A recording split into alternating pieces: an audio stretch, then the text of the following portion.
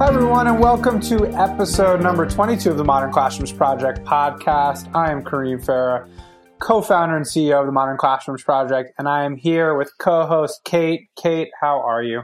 I'm good. How are you doing? Not bad. Not bad. It's the beginning of a new year. Yeah. Yes, absolutely. It's kind of exciting and thrilling. We're incredibly busy. I know how busy you are. I certainly know how busy I've been, so I'm kind of excited to sort of dig in on what is to come and some of the things we're hearing from educators and district leaders. So today's episode is really going to be about finding the right time to innovate. Kate and I have been interacting with stakeholders, teachers, parents, school and district leaders, and just answering a lot of questions around sort of when do you roll this model out? How do you learn it? This is a pressing question, especially given the fact that we're literally at the midpoint of the school year. So, Kate, why don't we just dig in and just chat a little bit about what we've been hearing from teachers and school leaders as they've returned back from break. In your work with the teachers, what are some of the sort of positives and sort of stressors that you're hearing from educators at the moment? I think that everyone is happy that 2020 is behind us from just a mental outlook, but also recognizing that the challenges that were brought on when COVID-19 hit the United States and we were kind of forced into emergency remote teaching, many of us, educators, it's been 10 months and educators now have a wealth of experience. They are, I'm seeing really professional setups from our teachers. They've got the ring light. They have, 2 monitors going and they really know how to navigate it. They're comfortable with this, I should say more comfortable than they were several months ago. So I have seen that people are just very grateful that it is a new year and they have some experience with this odd reality that we find ourselves in kind of under their belts a bit. But I do, and I'm sure you're sensing it too, are the rumblings of what's to come. And whether that is my district is returning to in-person or my district is transitioning to hybrid because of a vaccine, or just looking ahead to next school year. I think people are feeling cautiously hopeful and wondering what's coming next and how we can redefine. I wouldn't say go back to normal. We can't go back to normal after this, nor do we want to. But how can we make a new normal that's more equitable and that can incorporate what we've really learned over these last 10 months as educators? Yeah, I agree. I mean, I definitely have just seen like sort of a renewed sense of confidence from many educators who just don't, it doesn't feel as new and as scary and as intimidating. But that balance is confusing because naturally there's new discussions about reopening. Frankly, the virus is just spreading very fast in a lot of communities. So it's this sort of weird limbo of like, I think I feel better than I did in November. Yeah. But don't necessarily feel great and don't have a clear understanding of what's about to happen. So I think everyone is a little bit on edge. Teachers are certainly overwhelmed. I think for the first time, a good number of teachers are like, okay, I think I at least know what my game plan is for the time being.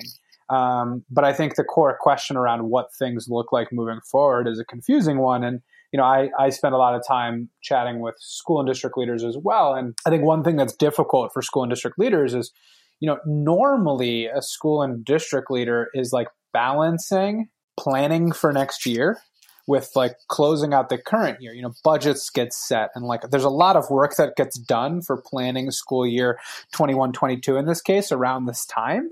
But it's really hard to focus on that. And I think school and district leaders are both like wrestling with what they can even plan, but also just trying to make it through the moment and figure out what the next steps are immediately. So I have definitely found that school and district leaders are certainly quite stressed at just trying to juggle all these different challenges at once. But I think there's a general sense that there is some sort of light at the end of the tunnel, which is exciting and relieving to hear in teachers and school leaders as well. I completely echo that. I thought it was interesting. I don't know if anyone else caught it, but the New York Times had a piece and literally the headline was 13,000 school districts, 13,000 approaches to teaching during COVID.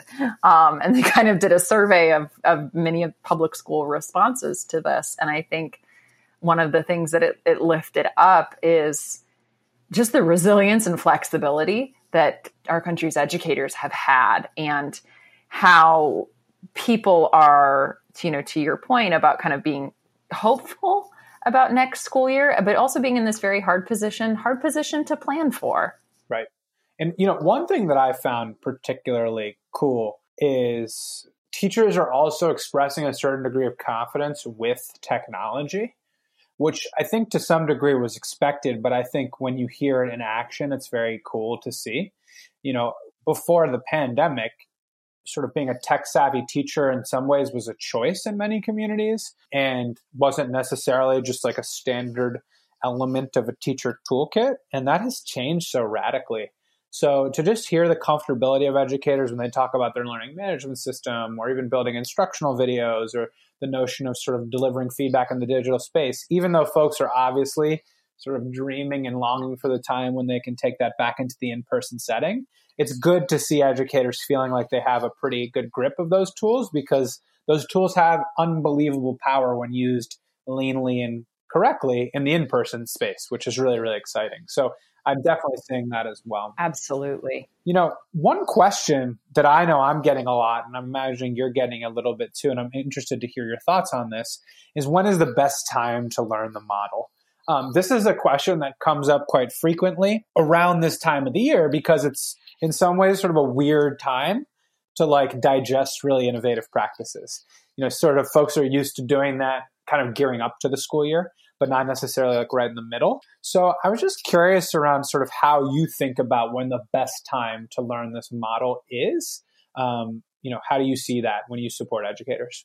It's a great question. I got that question from an educator today. I was speaking with the superintendent, and she was talking about how some of her teachers had expressed that same question, and some of them had expressed a strong preference for jumping in right now and wanting to enroll in the virtual mentorship program, and saying, I want to get up and rolling and try out elements of blended self-paced mastery-based instruction this year. While there are other teachers, and I think I probably would have had mixed feelings at the time. As it happened, I learned the model in the summer, really. And that was good for a number of reasons. I think it allowed me time to, recover from the previous school year. I kind of think that I was a teacher where I very much had to almost let go of my kids a little bit. I had to kind of grieve them a bit because I missed them. You have to give yourself the space that, these young adults, in my case, I was a high school teacher, they're not in my life every day. And I'm developing a new normal for my June and July. I think I also had to just rest myself before I could wrap my brain around anything new, frankly. I was a teacher where I needed to sit at a beach, or I needed to breathe. I needed to really recover and not think about my classroom for a bit. But I would hit that point in, July, where I was ready to go again. And summer for me was ideal. And I think it's ideal for a number of educators, because it gives you that opportunity to start fresh and to really rethink, and the time to plan. It gave me unlimited time to collaborate with colleagues. I think that we do our best work as teachers when we can collaborate, and kids really benefit. And knowing that, my colleague Matt and I, we could talk about our social studies modern classroom. We could talk about it for an hour, and we didn't have the constraints of the school bell, or our lunch period, or after a long day of teaching.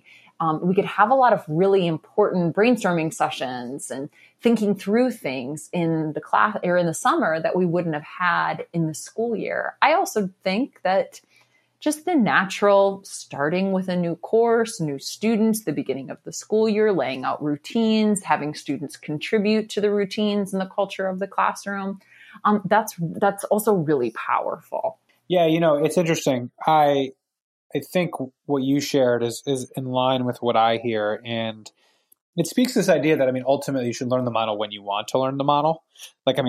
Nothing's going to beat that. There's plenty of examples of folks who learn it mid-year and implement stunningly, and then get all this intel basically on how they can make slight adjustments and then launch in the following year. And then there's plenty of examples of folks that say, like, I'm so glad I learned this over the summer. I could immerse myself in it. I could really dig deep. I didn't feel like I was rushing. So I think there's a lot of interesting balances. When I partner with schools and districts, and when we bring in our Modern Classrooms team and you lead, sessions with them, one of the things that I often do is I go into the recruitment phase, right? Because if a school or district wants to partner with us, we don't train teachers who don't want to be trained. So I present to the teachers, and this is something that I know you do as well, and they tell us whether they want to opt in, and then they also tell us when. And I'm seeing sort of a 75%, 25 split, where 75% of educators are saying, I'd like to do this summer. And part of that, I think, is because the moment is just so overwhelming that they're like, this is cool, but... It really is. It really is. I think there's a hope, that shows our hope of returning to physical schools and the constraints of social distancing in our classrooms being relaxed. I absolutely agree. I think that's part of it. Absolutely. And then there's a crew. I mean, it's about 1 in 4 teachers that will say, I'm ready to learn this right now. Yep. I think part of that is just because people get really pumped about it and want to learn it. But I think the other part of it is a desire to basically tighten up what they're already doing. So there's a number of educators who see our model and say, oh, I think I do a lot of those things. I just haven't actually put it into one living and breathing framework. And this gives that blueprint. And if you're that teacher, the making the transition to the Modern Classroom project structure actually isn't all that challenging, but instead just taking the time to really align what you're doing now with some of the core principles that we believe in and kind of reinforce that. So, I think you see an interesting balance. And again, I think it 100% is contingent on where teachers are at mentally and what their skill set is at the moment, sort of with some of these innovative practices. I mean, if you've already basically eliminated lectures from your classroom, whether through instructional videos or through another model, you're basically in a position where you feel pretty comfortable to ease into this structure. Yeah. But if this is brand new and cool and inspiring, I think it's reasonable to say, hey, you know what, I'd rather wait until the summer before I can dive into this fully. I'm curious when you do encounter teachers who want to jump in right now, who are so eager to learn and, want to try this school year, how do you suggest they approach it? Yeah, it's a great question. So, I mean, the first thing I tell them is that you shouldn't use this year as your sort of benchmark for what the model actually looks like, because you're kind of competing at a disadvantage in some ways, right? You're trying to do something as you go, roll it out mid-year when kids are used to other types of norms and structures. So don't judge your implementation of the model when you start to implement it mid-year, especially if you're doing that in sort of a third or fourth quarter rollout. So what I tell folks is, absolutely, dive in, treat it as a pilot year, right? Treat it as an opportunity to implement the practices and learn from it with the knowledge that you're going to gather all that information, then use that to tweak over the summer so that when August, September comes around, you're actually doing a full launch then. And I think that really empowers educators to take the perspective of, this is my time to test some cool and innovative things right now and try elements of this model, because we always talk about customization, right? Like, teachers need to make this model their own. Well, you're going to just be way better at making it your own if you have some intel from sort of third and fourth quarter to say, you know what, when I rolled my pacing tracker publicly, it worked great. Or when I rolled it out publicly, it didn't jive well for me. I'd actually prefer to do a personal tracker. Or, I try to build my instructional videos with this type of guided notes, but kids needed more structure. So I created this structure. I think that point about notes especially is really important, because I've often found that to be where teachers will get feedback from students and then tweak how they do it, whether that's the amount of notes that students are expected to take or the format of the notes, how much guidance is there for them, and just really age appropriate strategies around that. Notes in a third grade classroom might not need check for understanding questions also to be popping up in the video. Perhaps that is not developmentally appropriate for where your group of students, where they are. And those are the type of things that you're going to learn when you pilot. And I like that idea of you using your learners, especially around these points of these more specific elements of notes, of check for understanding questions. of the length of class practice or mastery checks, students can give us really great feedback mid-year. And, there's real value in articulating the idea that you're piloting this with your students to them, right? Because, if you are rolling it out mid-year, you can't really just casually ease into it and pretend like the kids aren't going to figure out, right? If you've been delivering lessons at the front of the room and you're like, hey, watch this video. So really going in there and saying, hey, we've been doing teaching and learning this way for a while. We're going to try this. And at the end of this, I'm really excited to hear what you all think. What are the ways that you found it valuable? What are the ways you found it challenging, and so on and so forth? That's just great information, invaluable information. And, the reason why that can be powerful is sometimes it is frustrating when you go through a summer planning experience. You launch something and then you realize quickly that, there's something I want to tweak. And you sort of feel like, I wish I'd done that before I dug into the planning. So you can sort of fill in some gaps and understanding on the teacher end by piloting elements of it or doing full units of it now. But I always just really tell folks to put an asterisk, because we are all habitual creatures. So if students are used to one methodology of teaching and learning, you're sort of shattering those norms. And it can take some time, especially if for the last 6 months they've been doing something a certain way. If we suddenly say, hey, FYI, we're no longer doing it that way, expect more pushback than if it was rolled out at the beginning of the year, or expect, more confusion, right? Don't expect kids to just suddenly pick it up quite easily. I think we can all sort of remember, what it's like as a student to be going to your first day of school. And there's a freshness to the moment that I think you're inherently eager to digest new things. I have a new teacher, I have new colleagues or new students that I'm in the same class with. There might be new electives, there might be new sports. So if there's a new way of teaching and learning, you're kind of like, oh, cool, let's try it. But if you're in, April and you're like, hey, teacher, why are you switching up on us now? Right? Don't be surprised to get that reaction. And that's okay. And that's why it's important to frame it as an opportunity to just innovate and try something new. And that response might be even greater, that response of, hey, I don't like this, this is new. That response might be greater from certain students who have learning disabilities, or who have suffered trauma, or have, some trouble self-regulating. So I think it's, just to anticipate that, especially if it comes mid-year, that change can be tough, as well as really exciting for your learners to be in on piloting something with you, giving you feedback on how it's going. Kareem, I really liked your point about understanding that absolutely, if you want to jump in mid-year, by all means, do that and learn from that, grow from it. And it can provide really helpful data for when you might sit down a little closer over the summer and refine things.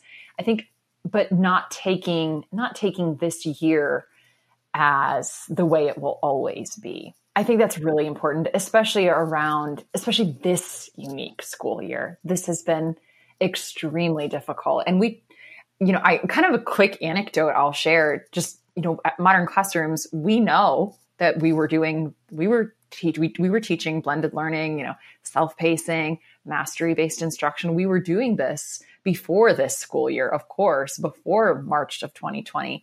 And I thought of this so much as an in-person model of teaching that I remember, because when I thought about teaching with the Modern Classrooms framework, how I thought about it is I didn't think about computers.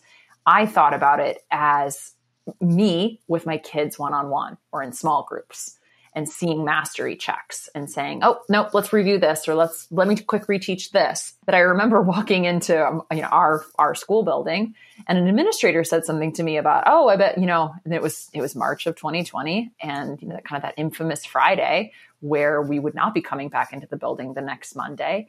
And he said something to me about, oh, I bet Modern Classrooms is going to get really busy right now. And it honestly took me a second to understand what he was saying. And I thought, oh, yeah, of course, the instructional video component in the self. Yeah, definitely. But for me, Modern Classrooms in this framework was so much just that one-on-one time with my students. And I think that to educators who have piloted this year, who have jumped in this very unusual school year, whether you're doing the school year completely remote or whether, you're in person, but you need to practice social distancing.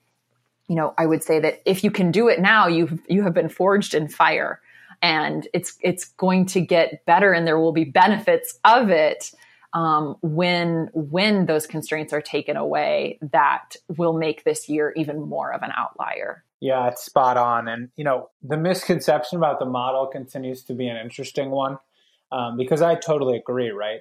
It took me a minute to draw the connection because at first I was like, you can't do a great in-person model great remotely. This is going to be really challenging. And then I kind of pieced together that, through learning the model, you also learn incredibly valuable strategies that allow you to handle the moment effectively. Obviously, the instructional video piece, but also that notion of asynchronous versus synchronous instruction and how that sort of layers on top of self-paced learning made perfect sense. But it points again to this notion that, don't make a judgment on your own implementation of something until the conditions make sense.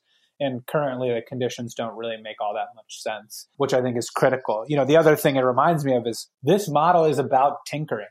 Like, I've never met an implementer who did the first unit and was like, all right, this is perfect. Like, I've never met a teacher that's done that. Yeah. Yeah, exactly. So, but it's amazing how it takes a unit, 2 units, 3 units, just to find your general stride. And then once you find your general stride, then you're even going to tinker from there, how to switch up instructional videos, how to add in little elements of cool collaboration opportunities, how to get, students to feel empowered to help their peers, all that good stuff. But just like the run of the mill, like it's a normal modern classroom day, you walk in there, kids pick up where they left off, like that still takes a couple of units to adjust to. So that's something folks should definitely keep in mind as well. One thing I often also talk to folks about is how can people ease into the model? So, to clarify what this question is, I'm often chatting with teachers or school leaders and they say, look, like what happens if I'm learning it or I go through your virtual mentorship program and I'm just not quite ready to do all 3 parts? How do you think, I can digest it in a slower way and ease into it? So have you ever heard questions like that? And sort of what do you say in response to a question like that? I'm curious. It's a really good question. I think in the case of early grades, jumping in or trying one subject. So we are a 4th grade classroom and we're going to do it in math. I think that can be a nice way to pilot, or saying I might be a secondary teacher, I'm a high school social studies teacher, and I'm going to do my last unit of the school year this way. I'm going to try it.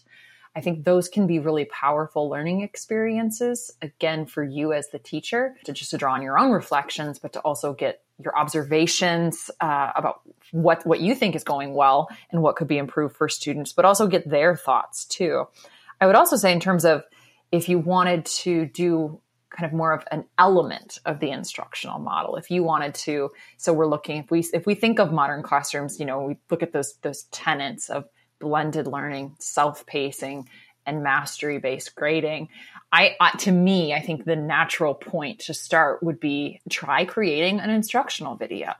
And if you're not ready to do that, to create several, maybe dipping your toe in is creating an instructional video that your students will use as homework or as some sort of supplemental activity, a resource, kind of a reviewing content, for example. One thing that worked really well for me when I was a modern classroom teacher, when I had made this shift, my entire course was taught in this framework, but I think it could be applicable to teachers who want to try, would be to prepare students for any type of final exam, trying this, and that it would be give your students a diagnostic, so a diagnostic of what this final is, and then assess, kind of chunk your diagnostic into, the portions. Maybe they are units of the actual school year. Maybe they are, 5 skill acquisition areas, however you can break that down, and identify where students did well and where they really need to improve, and creating a review instructional video or series of them around those units or around those skill acquisitional areas that you're identifying in that diagnostic and assigning students to do, you're going to sit down with so-and-so. All right.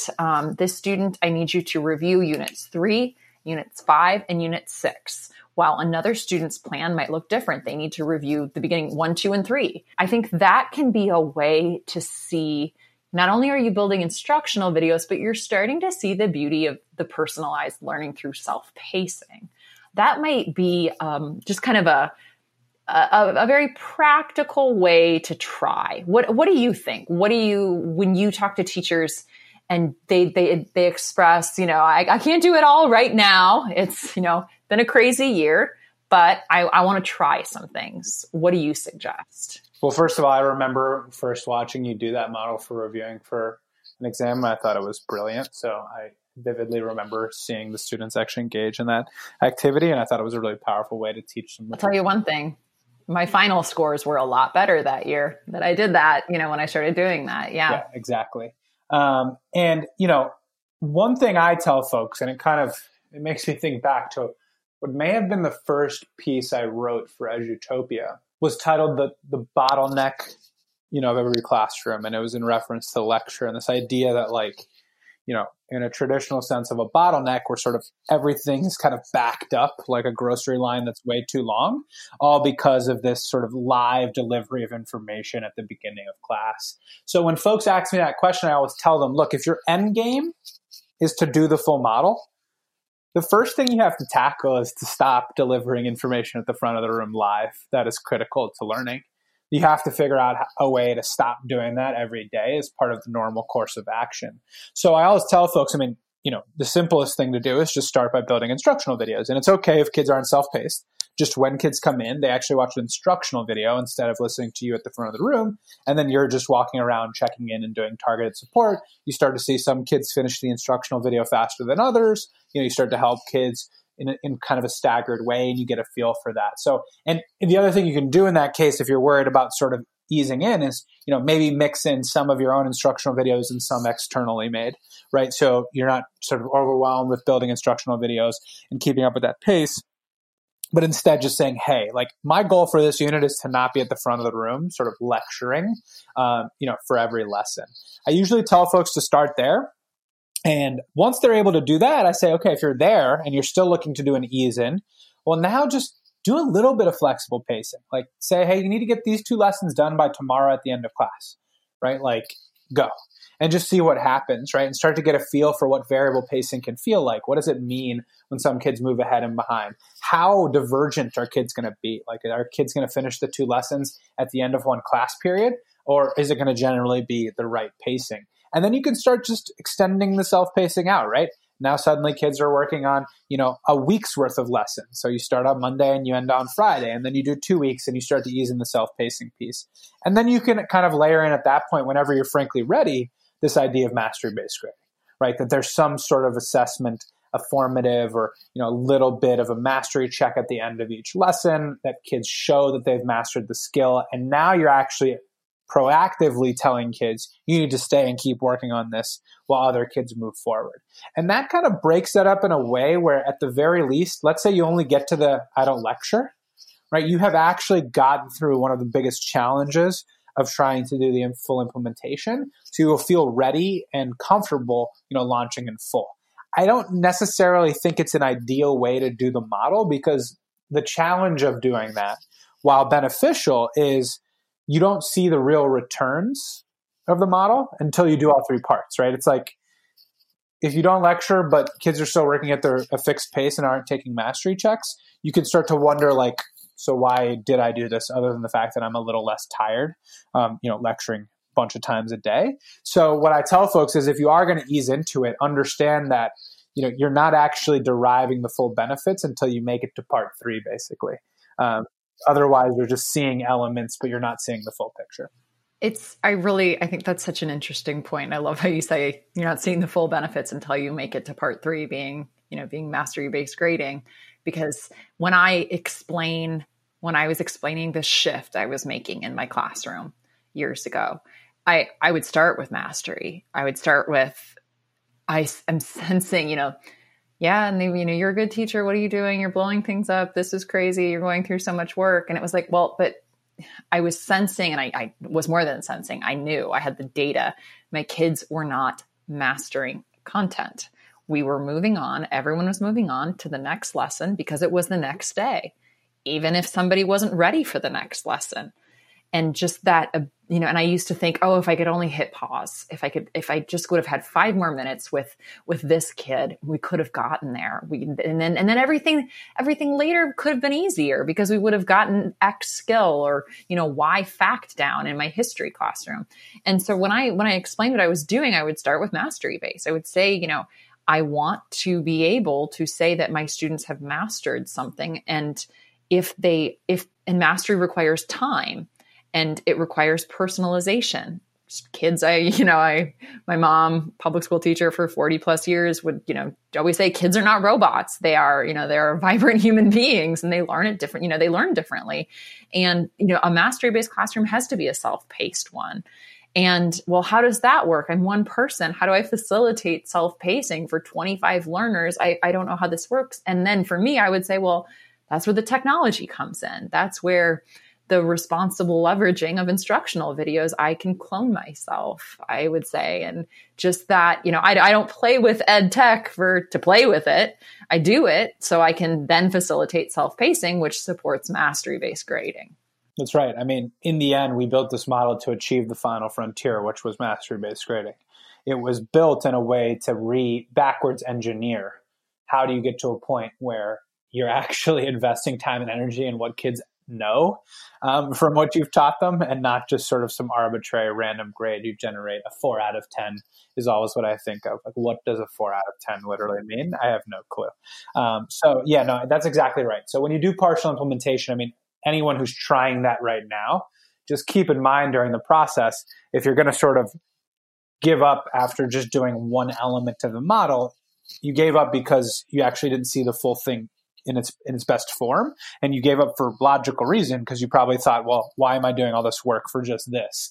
So, make sure that it's part of a longer journey of innovation, and then you'll see the benefits over time. What I think we both agree on is the most powerful time still to learn, refine, and prepare for real launch is the summer. The summer inevitably is an opportunity where educators can do what you just said, which is get a little restart, gather some energy, but then also think about a fresh new year and an opportunity to retell what teaching and learning can look like to students, and then have them dive in and grow within that framework. So I'd love to hear from your perspective, why we see the summer as such a powerful time, and what we hear from educators who learn this model over the summer. I think it's so funny how the idea of the traditional school calendar, it grew out of a very agricultural country. It grew out of a very rural country that, kids needed, where the schedule of farming dictated the schedule of schools. And that is clearly not the case anymore. And that is oftentimes an argument to be made against the traditional school year. But I remember being, let's say a friend who's not a teacher would pose that to me, this idea about, is summer necessary? And these concerns about learning loss, very, very real. But I think one of the unexpected, unanticipated, many years ago when public schools were creating their calendars for the first time, I don't think they thought about the teacher, but summer provides this really, this flexibility and this time to rest and reflect and recharge. I continue to believe, I know for me, it was a game changer. I would almost limp out of the building on the last day of school. And I would really need time to unplug. And like I mentioned earlier, to kind of turn the page. Of course, there were some students, in all honesty, yes, I confess I was relieved that our time together had ended. But there were also a majority of my students that I had to let them go. And I needed that time. I just think that sheer factor of rest, we can't underestimate the importance of that enough, especially for educators. We have so many different hats as teachers, and we play so many roles for our students in the life of our schools and the life of our communities, that just that opportunity to recharge is really, really important. And when we can have, whatever that time is, I know teachers, I don't know how they do it, but really it's a week of recharging and they are good to go. They're ready to start planning again. For me, it was much longer. But I think that we can ultimately be more productive and have greater clarity on our teaching practice when we've had some time to rest and recover. I 100% agree. And, one thing that I think is also really important is this idea of competing interests. Like, never have I met a teacher who doesn't say they have too much on their plate and not enough time to do that. And that's most pronounced during the school year. So whether you want to learn the model during the school year or not, you have to accept the fact that there are going to be competing interests. And it might be an admin directive. It might be a challenge a student is facing. It might be something you're juggling at home because, you have to take care of your kids and you have to, stay in line with schedules, and adding a couple hours of work a week just isn't literally possible. And the benefit of the summer is you're not competing necessarily with an overwhelming amount of other interests or demands, but instead can say, look, I'm going to devote 5-6 hours a week, maybe 10 hours a week to really thinking hard about this innovative approach. I'm going to ease into it. I'm going to let my mind ruminate on some ideas, right? There's like a feeling sometimes when you're doing something during the school year that it's like, I got to figure this out tonight. And it's already like 8:30 p.m. and you got to wake up, at 6 a.m. to get ready for school. Oh yeah. The sheer number of decisions that teachers make every day is shocking. Right. I remember when I first moved to DC, I was, going into my 4th year of teaching, and I go to IKEA with my fiance, and she kept telling me about how she had decision anxiety as we were trying to figure out which furniture to buy. And I looked at her and I was like, if you're having decision anxiety now, you've got to spend a day in the life of a classroom. Oh, yeah. It's like 1,000 decisions in an 80-minute period of time. Oh, yeah. I have something similar where I remember watching the shift in me with my, when friends would be like, well, what do we want to do? Do we want to go to this restaurant? Or we could always do that. We could go to so-and-so's house. And I remember being like, all right, I want 3 ideas and I want us to narrow them down. Like my mind was just teacher mode. Like, how are we struggling to do this? I make so many decisions every day. So true. So true. And, I think 2021 is a particularly unique summer because, hopefully, fingers crossed, knock on wood, this is actually the summer where folks are going to transition to some level of normalcy and in-person instruction with confidence. And if that does remain to be the case, teachers are going to be looking forward and saying, okay, thank God we're just coming back to classrooms, but also our students have been through a very, very unique experience for the last, 12, 14, 15 months. And I, as an educator, have too. And how am I going to make this transition? And, I talked in a previous episode about how we see this in many ways as sort of a time for us to really be a support system for the education landscape, because we have a model that is really designed to handle that moment when you go into the classroom and you have one student who's been suffering in really challenging ways for the last 14 months, sitting next to another student who frankly just didn't have that hard of a time and has been able to master a lot of skills, and can't treat those two kids the same. So, this summer for anyone who's sort of intrigued by the Modern Classrooms Project is really a prime time to dig in and learn the model. And I'm really, really excited about what we have to offer. So Kate, do you want to talk a little bit about our big Modern Classrooms Project Summer Institute? You have been an integral, player in planning this all out. So can you give the listener sort of what we are offering this summer? I am really, really excited about this, actually. I'm really proud of what we're putting together. So we are planning a virtual summer institute. And we'll empower educators to launch modern classrooms of their own.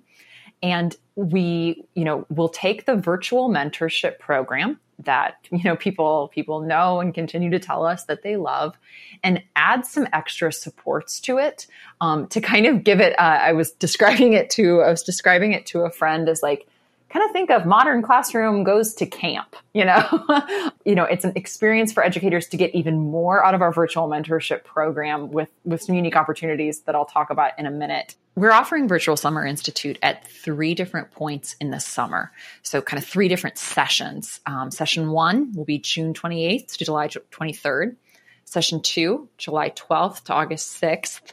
And then session 3, July 26th to August 20th.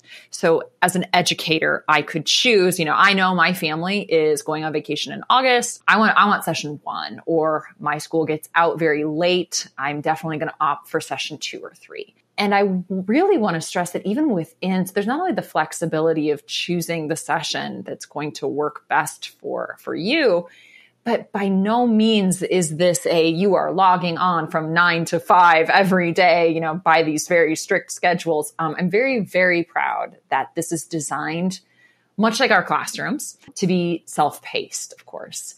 And we really want to give teachers the flexibility that they deserve as professionals without sacrificing, what we consider to be world-class professional development. So there's only, I would say, of the 30 or so hours that go into completing this professional development, completing Virtual Summer Institute, I would say really 3 of them, 3 hours are synchronous. 3 hours would be, hey, we have a session from this time to this time. That's really an integral part of Virtual Summer Institute. Otherwise, teachers are going to be going through our virtual mentorship, meeting with their mentor, when it's convenient for them. They can get that pool time in, they can get that cabin time in, definitely. And we'll do, it's all the benefits of the virtual mentorship program, like I said. So, you will have an experienced Modern Classroom educator, an expert mentor to guide you through, you'll be getting their expertise, their feedback on your instructional videos, your mastery checks, other Modern Classroom materials. But there's also benefits that don't usually come with the virtual mentorship program. And we're working really hard to craft those at the moment. So we'll have presentations, 3 of them are, what we would consider, more integral and very, very helpful to guide you through, while we have, I think, 9 or 10, actually, no, I think more than that. I should go back and count. I think it's upwards of 10 different optional sessions that are content specific, that are, specific to your learning management system, that are specific to grade levels, So I think that those optional sessions are really going to provide just experiences that are unique to the summer because we have the time and we can do it. The other big perk, frankly, is we'll have office hours every day. So, if you are really struggling and you need help right now and you don't have a meeting with your mentor, you've got one scheduled for the end of the week, but you could really use some support right now. Every day from noon to 5 Eastern, there's going to be someone, an expert mentor on Zoom, who can handle your questions. I was talking to an administrator today and just kind of, discussing, she was saying, oh, well, should I tell my teachers to jump in now? Should I tell my teachers to wait for summer? And the Virtual Summer Institute is really going to offer some flexibility options and just added perks that we can't do with the constraints of the school year. So we're really excited about it. I mean, I have never been this excited about a Modern Classrooms program, and partially because of the scale. We intend to train anywhere between 800 and 1,200 educators this summer across those 3 sessions. So in addition to sort of being able to learn this model in that asynchronous way with sort of live sessions and learning it over the course of 4 weeks and getting all the supports from both your mentor and subject-specific experts, folks are also going to be entering another large community of educators, right? Educators from across the country. At the moment, we've already received large commitments from schools and districts who want to send their teachers to the Summer Institute. 100 teachers coming from one district, 30 coming from one school. Some educators are coming from Canada. We have, representation from every single state, every single grade level already. So it's going to be a really, really exciting time and an opportunity for folks to learn our model, hear from the best experts on the model, and then also work with each other. right, across state lines in the virtual setting to really build an exciting community of modern classroom implementers. And folks who are listening, I mean, this is live. It actually just went live, so you're probably learning it just as it's being released, and you can access it at modernclassrooms.org/summer-institute. It's also under the section of what we do on our website. And folks can just register themselves. It's $4.95 to register for an educator. So you can actually just register yourself. You can reach out to your principal to kind of get funding so they can fund your way through the journey. And when you click on the options around individual enrollment, there's actually a form you can fill out. And it'll generate a little invoice and a letter of support. So if you think you can get sort of a school leader to support you with that, you can. And, many schools and districts are reaching out to actually enroll cohorts of educators in the same way that we usually do. So they can send groups of educators through the program. There will be limited seats, naturally. We've actually filled hundreds already. But there's still plenty left and I think some good time. So if folks are interested, this is going to be the biggest modern classroom sort of training program we've done yet. We're really excited about it. And we feel like we're serving an urgent need, which is to really empower educators with our instructional model in preparation for what will be classrooms with the most challenging diversity of learning levels and social, emotional, academic needs we've ever seen. And we need to be prepared as a community and as a system to meet those students' needs and not to sort of pretend like what has transpired didn't actually happen. So I'm excited. I've obviously been watching you, Kate, dig into the planning of this, and you're a brilliant facilitator of professional development and planner of professional development. So I can promise every listener on this call it's going to be a well-organized and a well-run institute. And I'm just excited to see the teachers dive in. I feel like I can't wait for summer to start already. Yeah, we're excited to learn from our teachers too. I think the best part about working for the Modern Classrooms Project, I always tell people I get to be a sponge. I get to learn what a teacher in Kansas is doing, and then I get to share it with a teacher in Pennsylvania the next day. And I'm so excited just that we're going to be able to work with educators at this scale. Yeah, absolutely. If you have any questions, folks, about the Summer Institute, again, you can just access the page on the website. You can also just click on the Contact Us button on our website and just ask if you have any questions. If you're a school or district leader, there's a form you can fill out if you're interested in kind of creating a partnership to send a cohort of educators. We're here to support, we're here to provide guidance in any way, shape, or form that we can. And we're just excited to continue to support educators. So definitely reach out if there's anything we can do. Kate, as usual, wonderful jumping on the podcast with you. This was a fun one. Always good to talk to you in a recorded formal way, friend. I know. It's as if we don't talk all day long as colleagues, but it's a little different when we get to jump on the podcast and actually kind of just share our thoughts on what we're seeing day in and day out. So always good to chat. And everyone, remember, you can learn our model at the free course at learn.modernclassrooms.org. We have our virtual mentorship. We have our brand new virtual Summer Institute that's live that you can learn more about. And if you haven't gone back to the free course, you should. It's a new one. A lot of similar content, but with a lot of new tutorials and updates. And I re-recorded all the videos and had a lot of fun sort of digging back into that and sharing some new insights as we've sort of developed as an organization and learned from the educators implementing. So don't forget to check out those resources. Additionally, the Distinguished Modern Classroom Educator credential for folks who applied in December, you will be finding out at the end of January. And now we're accepting applications for that every month. So if you feel like you're implementing effectively and you want to get credentialed and get some cool swag and some lifetime subscriptions and potentially become a mentor, if you just apply by the end of the following month, you will find out if you have been granted the credential or if you need to do a revision. So don't forget about that. Other than that, wonderful to be sharing our thoughts with everyone today. We'll be back at it next week. Bye, everyone. Thank you.